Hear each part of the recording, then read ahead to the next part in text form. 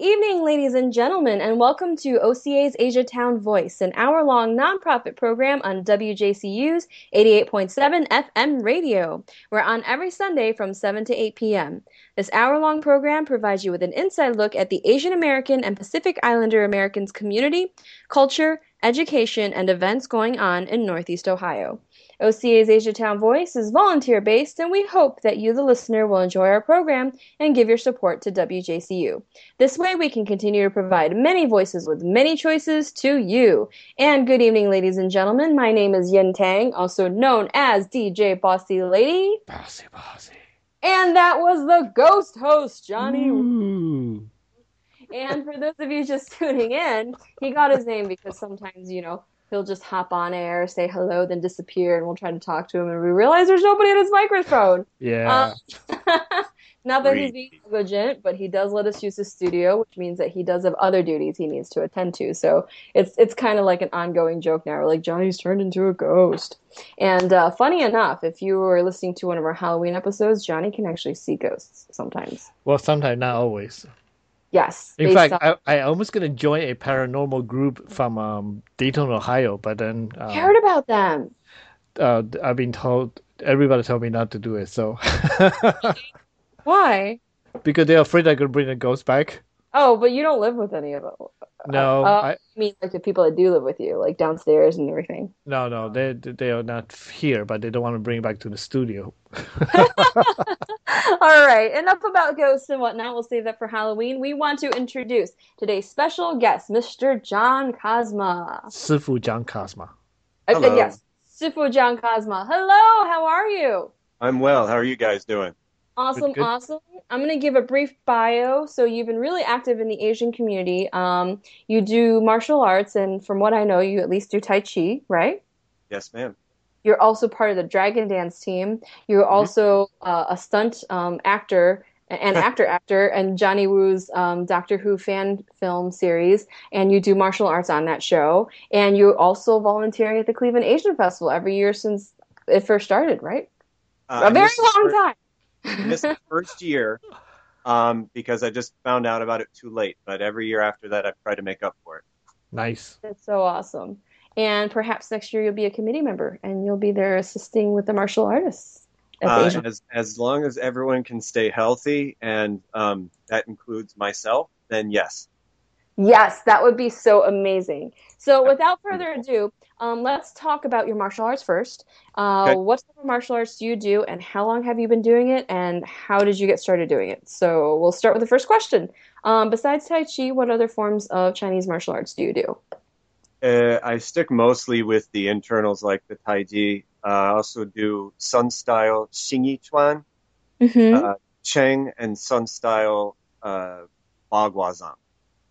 And so the Xingyi is very kind of linear, looks explosive. The Bagua is like a swimming kind of dragon, and it's usually on a circle. So if you've ever seen the Jet Li movie, The One, bad guy Jet Li is doing Xingyi, good guy Jet Li does Bagua. That is so cool. That's a really good example. I never really noticed that before. That makes sense, though. You know what was really weird about that movie? The whole movie was great, but the final fight scene with Jet Li versus Jet Li at the end? Yeah. The bad Jet Li, he gets into a split and stands up really slowly. And, I mean, it's a really cool move, but they kind of drag the moment out, and it was really awkward. I'm like, what are we supposed to be expecting here? Was I the only one who noticed that? No, Probably. I usually get some sort of like weird sympathy pains with some things, and as soon as I saw that, my hip started burning for some reason. I'm like, how is that? Like, it's cool. Like, I agree, it's cool, but how is that like useful? I guess. Right. It's called movie magic. They're not going to be useful. But, they dragged it out. I think it could have been, 5 seconds shorter than what it was. They just, drew it out. I'm like, okay, something really cool is supposed to happen, but nothing did. So... Yeah, they probably would fill out the time slot. So, make sure it's 1 hour and 30 minutes, though. You got to fill out that the screen of it, too. Make sure all the it's all framed right and everything. Exactly. So you got to have that moment. And you got to have that moment of kind of going on, too. Well, I was kind of like, okay, he's a gymnast, too. Yeah. But okay, so talking about Bagua, I have to confess, I learned most of my martial arts from Mortal Kombat. So, Okay. and Fair enough. yeah, but Bagua, I know it's based off of the 64 hexagrams of the I Ching, right?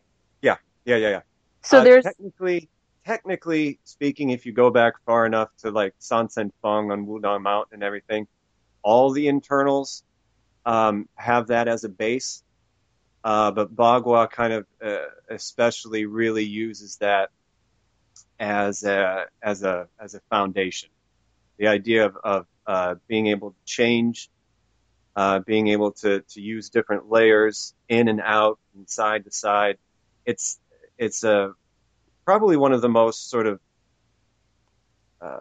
dynamic sort of arts that I know of, and some people just kind of like, oh, just walk around in a circle and kind of wave your arms. And to me, it's like when I judge tournaments, especially, like I get people who are like, oh God, it's this guy. It's a good reputation to have. Yeah, I like it. It's like when I go to work and everything, I'm like, oh God, Cosmo's going to talk. I'm like, yes, I'm doing my job. But I'm very, very particular on everything, but especially when it gets to Bagua, if the stepping isn't a very kind of specific certain way, I'm just kind of get that, no good, mark down. That's it. Wow. You're being very, very picky. Yes. That is possibly the nicest way anyone's ever said that about my judging style before. Well, no, that's a really good thing because I mean, how do people improve if they don't know where they suck, you know? Putting it in a less nice way. Well, at the tournament, usually the student wouldn't have a chance to learn whether or not they're good or not. But you know, you have professionals across the country critiquing you, like telling you where you are not doing it like well. So. Yeah, most of the time the competitors they just cry, walks away. Oh, really? Yeah, they get upset with the judges for grading them low, and they would never show up to ask the judges or the teachers, okay, what did I do wrong here? No, they just walk away angry. Really? Yeah, it used to be, and I always used to do this because I never really liked competing. I liked the training up to it because it was very intense, and you got like really, this is what you need to do, this is how it's got to go, this is how it's got to look, and I like that intensity of the training, but I hate like testing, and competing was always kind of like testing to me. Right. But I would always do that. I would always go, hey, I got this or that or anything. Is there anything I need to be working on? Is there anything, that you would tweak or basically I was calling for notes for all intents and purposes. And when I judge, I keep notes on every person, on every event in case someone comes up to me and asks the same thing. I think I've had maybe one, maybe two people in the last maybe 7 years ever ask me for any sort of feedback. That's kind of disappointing. Yeah, it is. Yeah. And there's a lot of politics involved too. I mean, oh yeah. Yeah. Oh, really? Well, I'm just thinking from a dancer standpoint, most of us are masochists because we always strive to perfect towards an unreachable goal because you're never going to be perfect. You have to, it's like that diminishing returns where it's that black hole in the distance that you're trying to reach it and you're never going to get it, but you're still trying. It's like the dangling carrot. So maybe I got that from my acting experience from being on stage and stuff, I always got, well, that was good and people applauded. I sucked. I said this one thing kind of merit. My whole life just is ruined. Well, I mean, after a while, you kind of know, like, the people that, the critique that's worth listening to versus the critique that's not worth listening to. You definitely learn how to discern, and I apologize for rhyming, by the way, kind of where to kind of take that feedback from. It's almost like, you get, 1 million YouTube subscribers. How many of them are going to start leaving crummy stuff on your timeline there versus how many people are being validating? Mm-hmm. Absolutely. So, how did you get into Chinese martial arts, and where did you study? I kind of got into, just like almost everyone else I know. I did karate when I was a little kid. I know I was always kind of interested in the different Asian cultures and in martial arts, and actually had my grandma kind of got me into it because she was interested in different Asian cultures and some of the art and things like that. And then as I got older and hesitate to use the word more discerning, but kind of got more discerning, I felt as I was, kind of self-studying different things on my own, I felt just kind of more drawn to specifically more like Chinese culture and the Chinese martial arts. I like the way they look. It's just something that's sort of, when you see someone or you see something you like, and it's just sort of that little click goes on in your head, and you're like, no, that's the thing there. That's what you want to do. Yes. So I kind of got that. And as I got older and again, more kind of started learning more and everything, I kind of got turned on to the idea of Taiji specifically. And just kind of, I read a little bit about it and I tried to do some research. And this isn't a long, long time ago before things like the internet.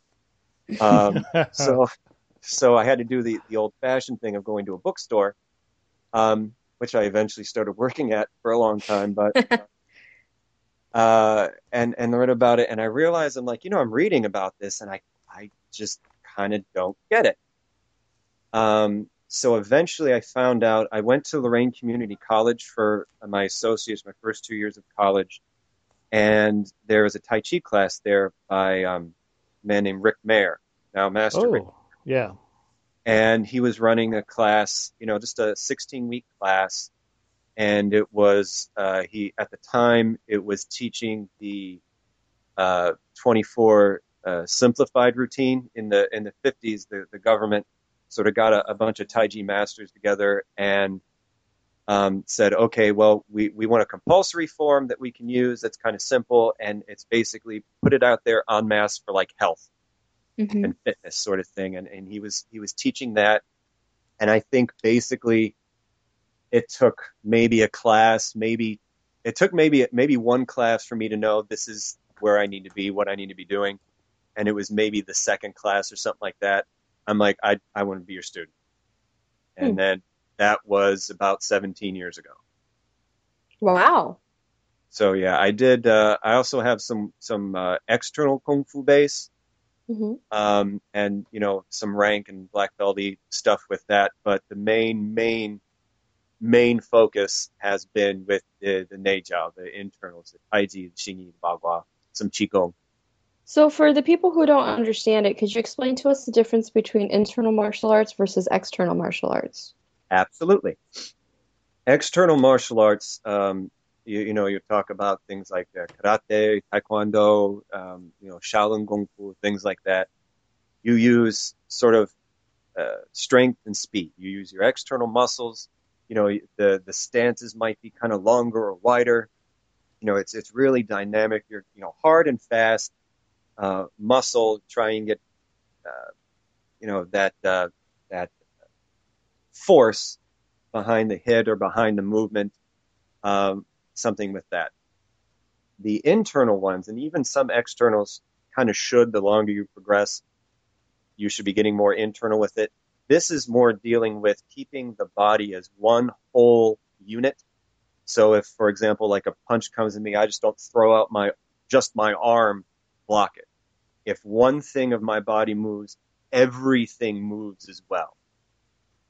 So there's a unified coordination of the movements, as well as a coordination with the breath and keeping the body relaxed, but not to the point where you're just sort of like slumped over, like there's some skin hanging on bones.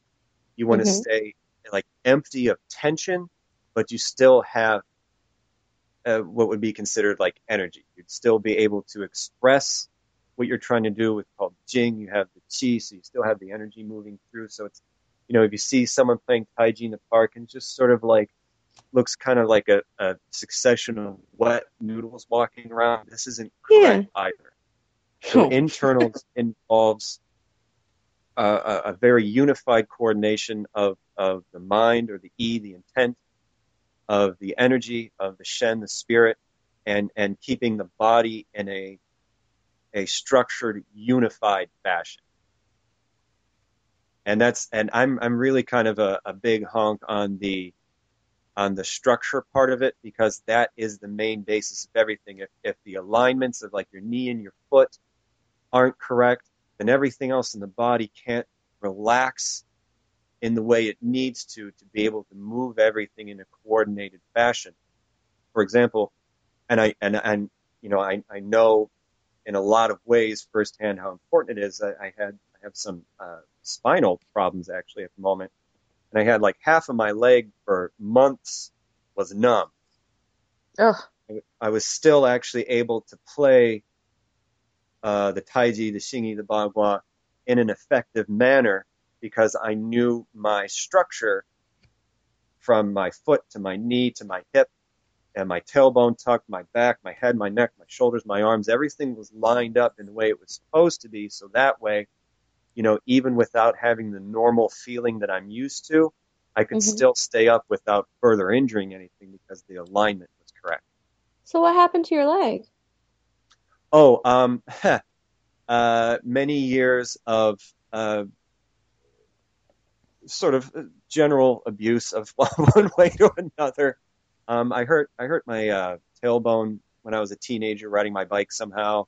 And then, almost 20 years of martial arts stuff. And I also practice and learning what's called Shuaijiao from Sifu John Irvin. Oh, that'll be painful, yes. Yeah, and there's a significant portion of the time where you're kind of upside down right before you find an uncomfortable crash on the floor. So it was just sort of a cumulative effect. And then I do, with my job, I work in adolescent mental health, and sometimes we have to kind of go hands-on with some of the kids, and then you're sitting on these hard surfaces, sometimes a blacktop or sometimes basically concrete with a thin, cheap layer of carpet over it, and you're basically kneeling or something on this for 20 minutes or to a couple hours sometimes. Really? Yeah. So or if you're on the legs and you're getting bucked around and everything, the kid trying to throw you off. So sometimes all that just kind of just starts adding up after a while, and then I've reached this certain age where everything just kind of catches up with you. Oh man. Yeah. So you told us where you studied Tai Chi. Where did you learn Xingyi and Bagua? Same source. Oh, same person. Yeah. Is he still around in Cleveland? Master Rick is actually more out of Avon Lake and Lorain County. Mm-hmm. He first learned internals from Master Will Duncan, who has since moved to, I believe, North Carolina. Mm-hmm.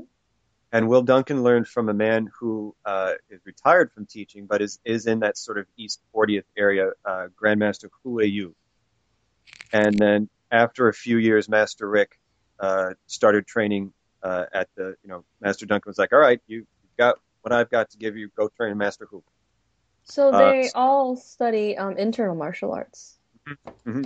Yeah, it's the Taiji, the Xingyi, the Bagua, and there's a lot of overlap between the three arts too. They all three, you want the same body structure, you want the same relaxation. You're still breathing with that lower dantian in your lower abdomen. There's still mindfulness and intent going on there. It's just slightly different expressions of a kind of a baseline art. So if I wanted to learn, or any of our listeners, are you teaching all these forms? Do you have like a regular location, regular time, and regular schedule? Like basically, if somebody wanted to learn, how would they go about it? Well, for me personally, a lot of my stuff's on the west side, and I don't actually have a school yet. So during Thursday evenings and Saturday, sort of late morning, early afternoon, I usually, I might utilize some of our wonderful parks, or if it's more inclement, I have kind of I don't want to say a deal because that sounds a little shady, but for all intents and purposes, a deal with both Cadell and Gunning Rec Centers for those times and Thursdays and Saturdays. earlier Saturday morning, I have a class actually at the U.S. Shuaijiao Kung Fu Academy with Sifu John Urban, and I teach that. That's actually more through his school, but I still run that class that morning. And until I believe it's August 10th, if people want to come check out Mondays and Wednesdays at 8:30 to 9:30 at Asia Plaza, we're doing a summer Tai Chi sort of workshop. Just kind of get people kind of exposed, get people kind of out and trying to just try and find different stuff to get them out, get them healthy, get interested in things. Now, is there a fee for the Asia Plaza experimental Tai Chi program? Experimental Tai Chi. Well, okay, let me, for first timers, people who are experimenting with Tai Chi is what I meant to say. I was like, man, you just experimental Tai Chi. You're going to have a new blew my mind, Yin. You blew my mind, because now I've got to be creative and think of something with that. Pressure's on. Yes. Yeah. Experimental Tai Chi. Oh, man, that's like it's like old Genesis with Peter Gabriel, only got like kicking someone in the face. No. No, the Asia Plaza one is free. It's sponsored by OCA and Project Raise, and the whole idea is just kind of getting people out and about and interested and healthy and kind of taking part in other things in the community as well. Speaking of getting people out and about, every time I drive down the road, I see people with Pokemon Go in their hands, trying to hatch darn eggs, running around trying to like catch Pokemon. It's hilarious. Yeah. I caught my Jigglypuff, so I'm done with the game for now. So, okay. I'm sorry. What did you say? I like goals. No, I was just saying it's kind of like this double-edged sword, because it's designed to get people actually outside of their house and taking at least some form of exercise and socializing in some aspect. But then again, you're walking out for traffic or something. Right. Right. And, they do make a fair attempt to warn people to be aware of their surroundings. But, I think just that one loading screen with a giant Gyarados, and I don't know. I feel like a lot of people are going to ignore it. So. Oh, probably. But, oh, yeah. But, excuse me, Johnny, you might want to cut that out. I didn't hear it. You burped? Oh, you did? Yeah, I burped. Didn't hear that at all. I was trying to swallow it and it came up. Okay. So you can cut this part out. Yeah. All right, so for John Cosmo, we're going to take a short break, and when we come back, we're going to do upcoming events, and then we'll interview some more. All right, catch you guys in a bit.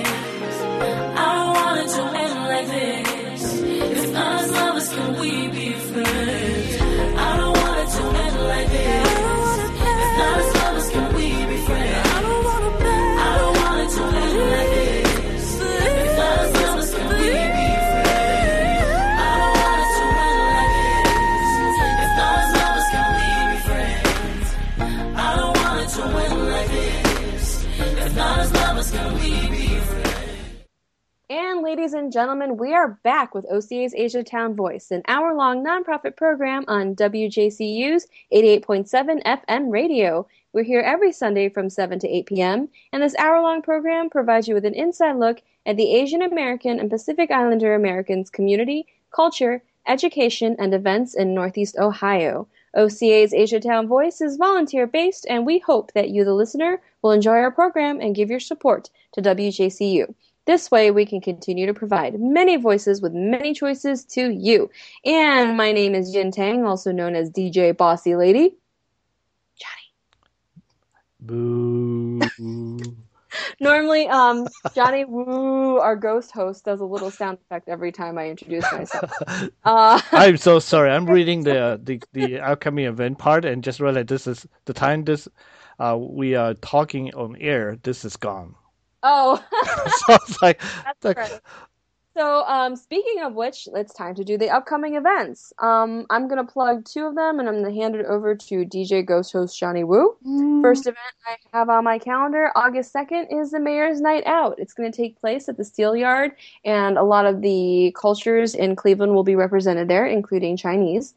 I will be there with my Yin Tang Dance Company. We'll be doing a short traditional dance number, and we'll also have some K-pop. I have been sponsoring a local K-pop group. Nice. And it's really fun. They're really cool. And I learned some K-pop myself. And up next, we have Cleveland One World Day coming on August 28th.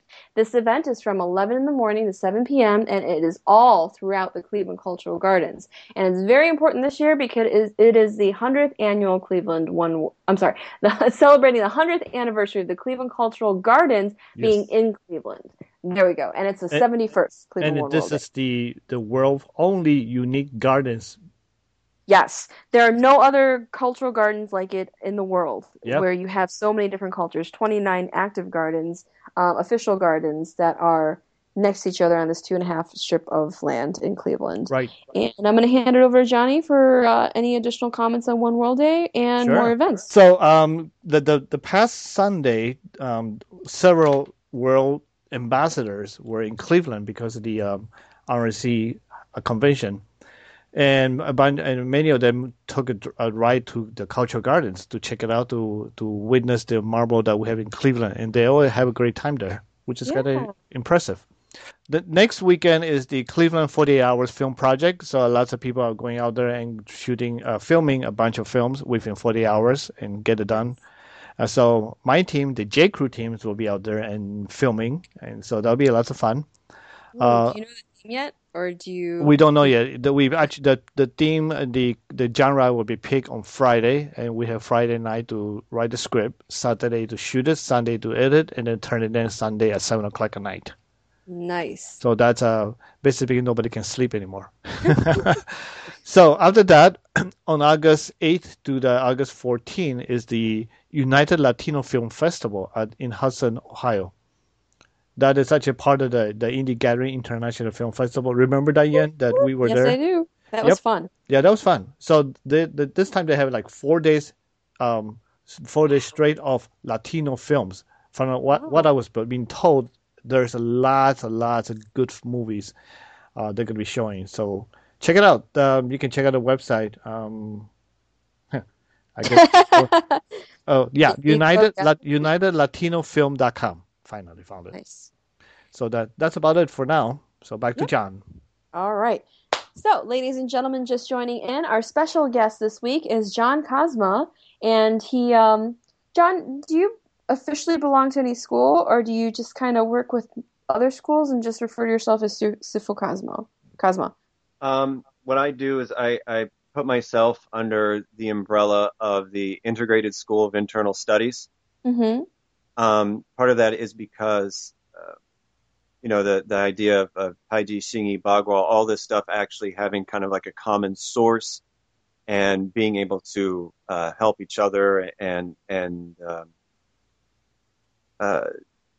people have different like vehicles that they can use to help themselves however it is that they want to help. But I also have I'm a Reiki master practitioner. Yeah.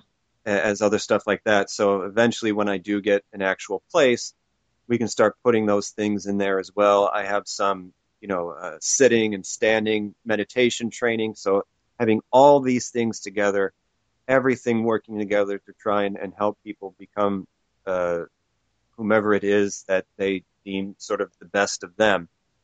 I personally don't do acupuncture or things like that, but maybe we can hook up with someone who can and just really kind of make it a one-stop shop. That would be amazing for all that. So I don't want to. The last few years, in terms of my own sort of idea of how I want to kind of present myself and what I want to do, has been very much been about validation and being able to not kind of say, well, okay, well, we only do this or we only do that or this is only that's good. It's like, no, everyone kind of has whatever, wherever they need to go and whatever we can put in to try and help that is definitely what I want to do. And especially since I'm kind of in a therapeutic profession as well, there's things from that profession that I've been able to translate into the sort of teaching that I do as well. So it's just everything kind of coming together as one. Separation in a larger sense is kind of the enemy of a lot of things, not just in terms of practicing Tai Chi, but also in terms of, people's kind of mental states and different culturalism and stuff like that. So how do we try and eliminate some of the separation that we have just as a natural part of our culture? Mm-hmm. So as a part of your internal studies, do you read and study the I Ching at all? It's something I want to get into more. I've kind of gone into it in fits and spurts. And, Yes. There have been times when, I've sat down, I have some like Yarrow sticks, and then I need to revamp what I'm doing in terms of the coins and everything like that. Let me recommend a really good book for you. Like I am a passive student. I'm self-taught. I've studied with a few people here and there before in the past. But by far my favorite reference book is written by Master Alfred Huang, and he lives in Hawaii, I think Maui. And I read his introduction. I've had the book for years, and I've used it as a reference, and it's a really great reference. But then I read his introduction about his personal journey and his understanding of the I Ching, and it just made me love the book all the more better. And he explains the coin casting too, which to my disappointment, I realized I've been doing it wrong. Because they don't say heads or tails. They say written, or they say something really off. Written and unwritten side, and obviously everybody assumes the written side is like heads. So I've been doing it backwards this whole time. But fortunately, I don't normally use the coins. I usually use Yarrow sticks, so it didn't affect me that much. What I understand about like divination stuff, and if we start getting into the idea of kind of a universal consciousness, if that was your understanding, it's going to still speak to you in terms of the ways that you would still be able to understand it. So I certainly hope so. And actually, what Master Alfred Huang was saying, it actually made a lot more sense. He's like, some people use dice to find the changing lines, and what was really important was that sometimes you do a casting of multiple changing lines, but you really only need to read one, and then there's rules on which ones to not read based on how many lines you have, and that was new to me. So that's one of the reasons I kind of go fits and starts, because I sometimes I get overwhelmed, and when I get overwhelmed, I kind of spurge out, and I kind of just get a little insular, and so I'm just going to go over here do a thing now. Well, I still classify myself as a beginner, but I have sat down with a few friends and explained it to them, like, well, you're a little bit beyond a beginner. I'm like, I don't really think that the process of doing the divination is the most important with the I Ching. I think the understanding of the hexagrams, which, correlates a lot with a lot of the internal martial arts as well, is more important. It's the thought process and how to go through meditating and understanding it. And I feel like I'm not very well versed at that. Like, I could teach you how to do divination, but I don't think that's the important part of really understanding how, like a certain hexagram, the result or the changing really applies to you. So, but that's just my view. So.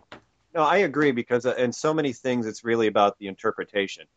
Mm-hmm. It's how, people talk about, like we talk about I Ching or dreams or even Tai Chi or anything like that. It's really about, you know, how many layers, how kind of deep people are willing to put that sort of critical thinking skill that Mm-hmm. has been, you know, It's abstract too, yeah, and it people really struggle. critical thinking is kind of in a detriment in a lot of ways, and it's unfortunate. Um, so being able to, yeah, really interpret things and being able to sit down and think about it, I was like, all right, well, if it's telling me, abundance or something like that, and this is the explanation from these guys and everything, what does that really mean? Where does that Right. apply? Where, People will where, be like, "Wait, am I supposed to win the lottery?" I'm like, it doesn't always work that way. yeah, So, it's like death card and tarot. Well, death card doesn't mean you're going to die. That means change. You're going to hmm have change, but things aren't going to be the same. It doesn't necessarily have to be that surface right. But with movies in Hollywood, it's easy level. to make it seem ominous. Oh yeah, yeah, yeah. I mean, And they I have to think put some sort of trope up there to start getting you all. right. I think it's like a curse or something. Yeah, But I like to think that most of these divinations, and they're used for guidance into yeah. solving a problem or a question that you have. Yeah. But enough about that. Let's talk more about you. Okay. Yeah, I mean that's why we have you here. So which did you start learning first, Shi or Bagua? Because, I mean, from my understanding, based on the little I know from conversations with other people, mostly Mortal Kombat, I, I mean, they teach you a lot. They tell you about the martial arts in Mortal Kombat. Like, they have little blurbs. I don't remember the game too well, but I do remember reading about it throughout the game. You do Um, know that people can't shoot like spears out of their hands, right? yes, yes, I do know Yeah. that. It's Good. just Good. Good. Good. animation. It's like, I get always have over to. here. Right. He's one of my favorite characters, Scorpion is, to play. So, Fair enough. I kind of lost my train of thought. Oh, yes, yes, yes. So I read somewhere that she came before Bagua, and people learned it because in the West, people choose to learn that first because it's more physical and it's easier to grasp, whereas Bagua is more about health and slowing things down and just an understanding of harmony. Is that true, or is that just a gimmick to sell the game? No, that makes sense, and that's usually what I'll do too. Mhm. I did in terms of between Shingi or Bagua, I did start learning Shingi first. I I was kind of taught a little bit of everything kind of at once. Mhm. But yeah, I started with the Taiji, and then it was Shingi first. Shingi, uh, all of them are kind of deceptive because Shingi, it looks very linear, and it's based on, you have some sort of integrating forms that are a little bit longer, sort of routines that people think of routines, but it's really based on just simply five fist kind of things, which is just basically almost like one posture in any other sort of thing, and 12, some of them 10, but we have 12 animal shapes. Mhm. Xing Yi actually means, form, mind, boxing. So the idea is the intent is very specific. If you have, okay, if we think about now Pichuan, which is splitting, which is the metal element, which helps the lungs. Mhm. And okay, well, if we think of metal, we think of, okay, we have like the direct linear punch coming up. So that's almost like, you can think an arrow, and it has like a chopping aspect to it. Think like an axe. So Mhm. the intent is very important with it, but it looks more simple. And you can kind of get a grasp of things and a base of things, which, okay, just play the five elements, the 12 animals. We'll work on the longer routines later and things like that. And And then that I think helps get a grounding kind of basis for now. If we start talking about Bagua, is almost kind of a master class in and of itself, uh, and you kind of have to have sort of a basis, and at least Taiji or Shingi or both would be helpful too, in order to kind of start going, oh, okay, yeah, okay, with Bagua. yeah, you were doing a really brief cosplay thing for Natsu at the Cleveland Asian Festival. Oh yeah, And yeah, I noticed you walking, or maybe it was in one of the films or the short episodes that Johnny was filming, but you were walking in like a yin yang kind of shape. I'm like, oh, that's so cool. I know what that is. We do that in Chinese dance too. They call it taibu, where walk with your heel first, and then when you do the curves, you're supposed to be like going back and forth like in a figure eight on the stage, but But yeah, but I realized you weren't dancing. That's the important thing. I realized you were actually doing martial arts. Yeah, if I looked at all competent, I was not dancing. Yes, yes. No, but it's really cool though because I know that Chinese dance definitely came from martial arts. Mhm. But it's meant to use the same muscles and the same basic understanding of the body, but like that old saying, I can't remember who said it, in times of war, you beat your plowshares into swords and you fight. In times of peace, you use the skills to dance and celebrate, and you plow and farm the earth again. So it's Yeah, about having your body trained, but to always use those muscles despite what it's for, whether it's like to celebrate and dance or to, farm the land and stay alive and be happy and merry, or in defending your land, you're always in shape. You're going to pick up, a weapon and, defend your yeah, kingdom, ancient kingdom. But yeah, actually, as we were talking, I Googled Xi and I do see the star map and it's really cool. yeah, So apparently P is with the metal and it's also referred to the lungs. yeah. Now, with these body parts, are you supposed to focus on these body parts as you're practicing this move? Or is it, yeah, can you explain that? Yeah. And to me, again, it's all kind of about intent and it's about preservation. Even in terms of self-defense, we're talking about how, preserve yourself. Mm-hmm. And with Sun Lutong actually talks about uh, in one of his main sort of Xingyi book, he talks about it as being able to. The translation is play it mildly, and the way I think of that is, making sure that there's not tension. You're using the whole body, the structure, and any of these is really really about training the consciousness, the mind, to be almost that kind of that Chan Zen sort of mind of one thing at a time. You move on to the next thing, so it has that all built in it. And when he's talking about this helps the lungs, the way the body is held uh, interacts with the meridians in the body in a certain way to enhance the functioning of one of those five organs. Mm-hmm. So when you play Pichuan, the splitting fist, it the intent is almost one of metal. You think of kind of an arrow or an axe, and the metal is combined in terms of, because you got the five elements and the five organs, and metal is with lungs. So, and then the shape is made in such a way because people back then were in a lot of ways were just utterly brilliant. In terms of, they spent, 8 to 10, 12, 20 hours a day holding a pot, holding these shapes and Right. playing routines and doing all these things that we don't do now. We can't do now if we want to have a livelihood Right. to an extent. But they had it, so they designed it in such a way where if I hold this shape or I make this motion, it's going to work on these meridians, which helps this organ, which means that my intent has to be a certain way in order to help back up the functioning of that meridian, of that organ, and that intent all kind of put together in one thing. So going back really briefly to what you said about, people in the old days and not having to earn a livelihood in the same way as we do now. Have you ever seen that movie Iceman with Donnie Yen that came out a couple years ago and they're working on the sequel, should be out later this year? I literally almost just spit my water out when you said that. Yeah, Yes, I have. that's not a very good movie. Oh, but that's not why I brought it up. I mean, okay. Yeah, there are things that are just absolutely friggin' ridiculous in the movie, but I think that's what makes it great because it's hilarious. It's a comedy. But, I'm a big fan of Donnie Yen, so that was the selling point on me for that. And then as I'm watching, I'm like, oh boy, it's kind of outrageous, and it's yeah. great. It's outrageous. Um, It was a huge disappointment. Yeah, I loved it, but I loved it because it was ridiculous. To me, it's like a satire.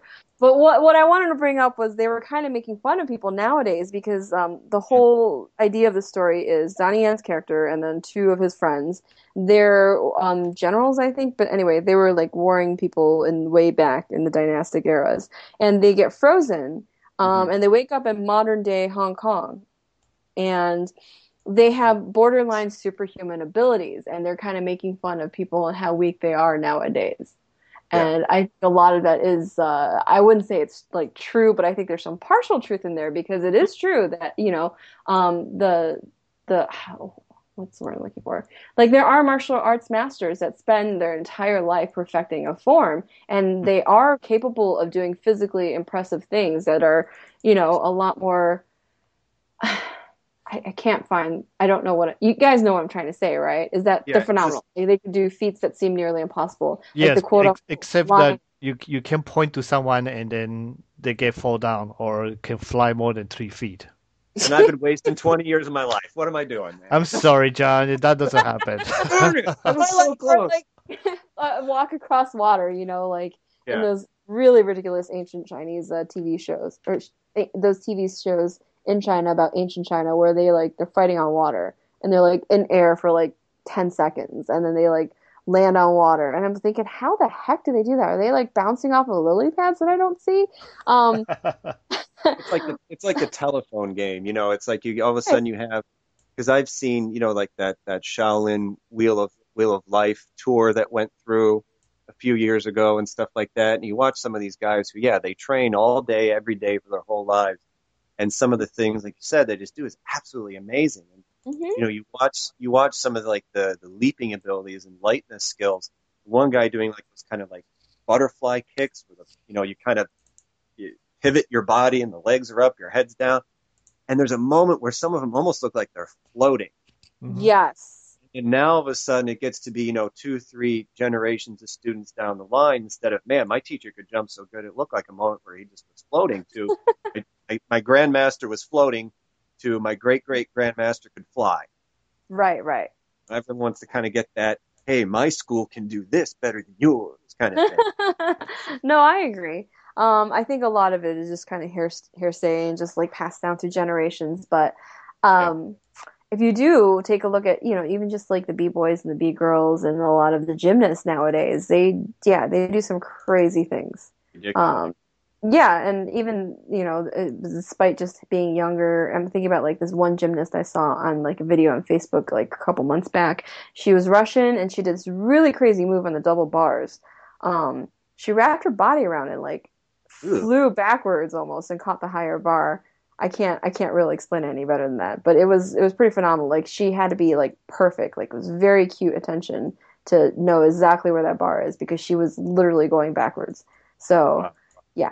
Anyway, probably not as exciting hearing me explain it, but look in my brain. What's that? It looked good in my brain when I imagined it.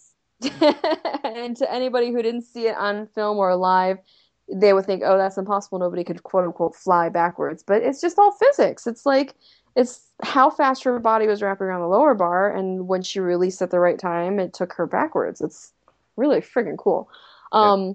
But you said there were a lot of benefits to doing internal martial arts. Like, what benefits did you find it had for you in particular?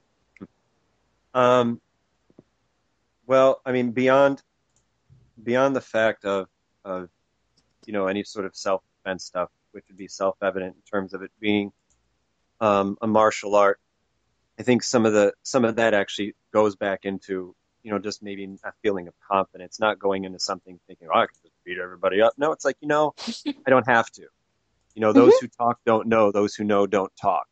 Mm-hmm. And, just having that confidence of, if something should happen, I can kind of keep myself safe.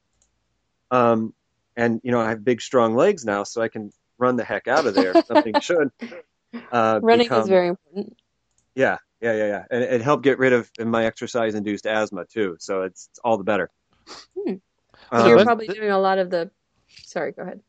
The best thing to do if you go into a fight, you just don't fight. You just pretend to hurt and you sue them and you make money. Exactly. Like soccer players in the World Cup. There you go. Yellow card. Because in front of the law, it's when you hurt somebody and they know you have martial art, you can be liable for it. Mm-hmm. Yeah, you can only do like force. So if someone throws a punch at me and I whip them down and then kind of keep going, it doesn't matter if they started it. I become the aggressor. Yeah. Right. But I think part of it that helps with martial arts and even that confidence is being able to, hey, I'm in this situation. I can still think. I can still kind of remain calm. Right. I can still know, what it would take to kind of hurt someone, because if you train long enough, you're going to get hurt and you're going to hurt somebody else. And then it's kind of how you recover from that and able to deal with it. Have That you hurt counts. somebody else? On accident, on a couple times, yeah. I mean, it wasn't on purpose or anything like that, but I mean, it's going to happen. Felt bad about it, and then it was kind of like, all right, well, this is what you need to do so that doesn't happen, or it's an accident. You did something and they moved forward when they should have moved back or something. Accidents will happen with it, but I think walk it off, right? Yeah, pretty much. Take a salt tablet, walk it off, you're fine. Yes. I think for me personally, though, I had a lot of sort of at the time when I started, and then even my first few years, I was trying to like even myself out. I know I had some rage problems. I had kind of suicide level depression. A lot of anxiety, like panic disorder sort of thing. So I was all over the place, kind of mentally and internally. So it really helped me be able to I survive, for lack of a better description. Like I don't know where I would be now if I hadn't started internals. I think even if I would have started externals, that would have thrown things in kind of a different right. a different kind of way. But I mean, I was kind of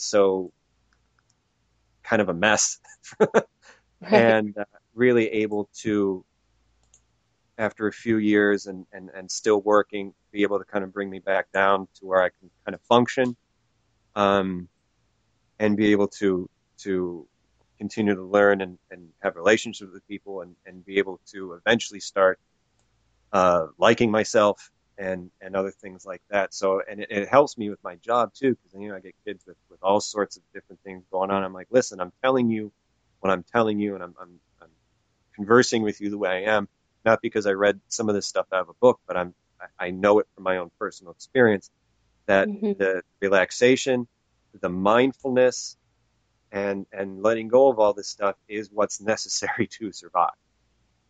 I So agree. it was really able. I have friends now who I've met within the last, probably, I guess, 8 years or so. And they were like, I'll tell them stories about stuff before, and was like, I can't imagine you the way you're telling me you were.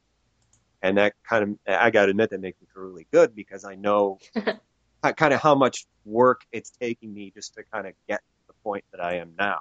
Well, congratulations. Thank you kindly. You're going to make us cry now. Yeah. See, we got laughs. We've got tears, we've got information. We got everything. It's just like watching a movie. Yeah. It's like well, yeah, I was actually thinking about Evangelion at the end when Shinji finally comes into his own, and they're like, you're the beast that shouted "I" at the heart of the world. So, anyway, you just got real deep there. So. Well, you brought up Evangelion, so I think just bringing up Evangelion makes it sort of hardcore deep and stuff like that anyway. But I mean, there's a lot in that of, that sort of inner, might sound a little weird or something, that sort of inner journey.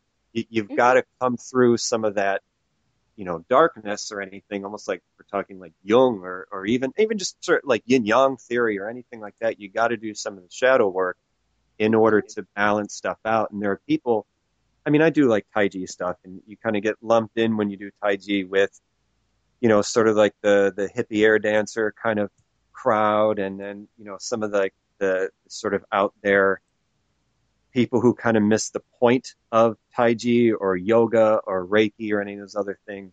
I mean, there's a really hardcore tradition in a lot of these traditions, and people kind of miss it, and they kind of lump you in with, oh, well, just surround the light, and it's all light, and this is like, you're missing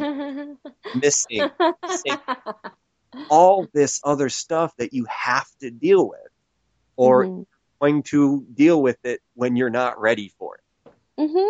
So yeah, it's about, looking at yourself in both dark and light and understanding yourself, and it's kind of scary sometimes, What was that quote that I don't remember who said it, but it's like, if you stare into the eyes of the devil or the heart of the devil, you'll find him staring back. Something like that. Nietzsche, about the monster in the abyss. Yeah. That's right. I should have known that. He's my favorite philosopher. Anyway, so do you have anything that you would like to add, John? We are nearing the top of our hour. Just I want to say thank you to you both. You guys, both you and Yin and Johnny have always been just really kind to me and really helpful to me. And I love you guys and appreciate you guys a lot. So thank you very much for giving me this opportunity. No, you're thank you, great. John. You're great. I mean, if you want to balance it out, this is kind of like my appreciation for the one time you and Mark didn't leave Asian Town Center early when I was trying that new aerial trick and I was worried I might fall on my head.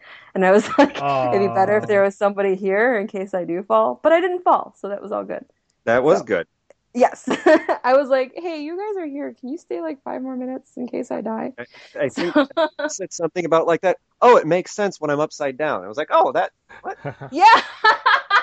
That's right. I was standing there and you guys were there. I was trying to figure it out standing upright before I go up because, my arms aren't that strong and I can only hold on for so long.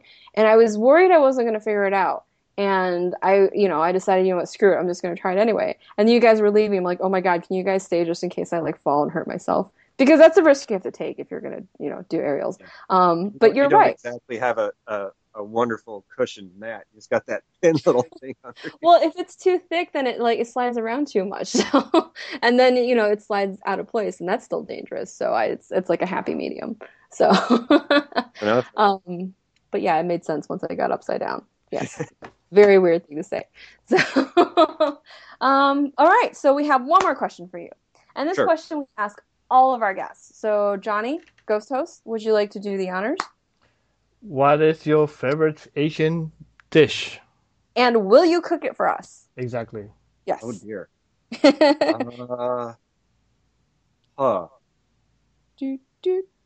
I'm horrible at favorite or top kind of things because I'm kind of mercurial with that. Everything I'm like, oh, this is really. Oh, look, something shiny, and I get completely distracted. Or your most recent favorite. That's acceptable too. Most recent favorite. Oh man, that's a good one. Mm-hmm. See, I'm trying to think of something that's going to be more authentic than just sort of like, oh yeah, it was like crab rangoon's really good, and everyone's going to be like just rolling their eyes, like, oh okay. But they are really good. I know, but it just seems kind of inauthentic. Yeah. I know. I think the thing that kind of just lit me up, I guess, the most recently is I had an amazing, I forget which stand it was, and I'm kicking myself for forgetting which stand it was. But at the Asian festival, I had the most like amazing pad thai I've ever had. Ooh.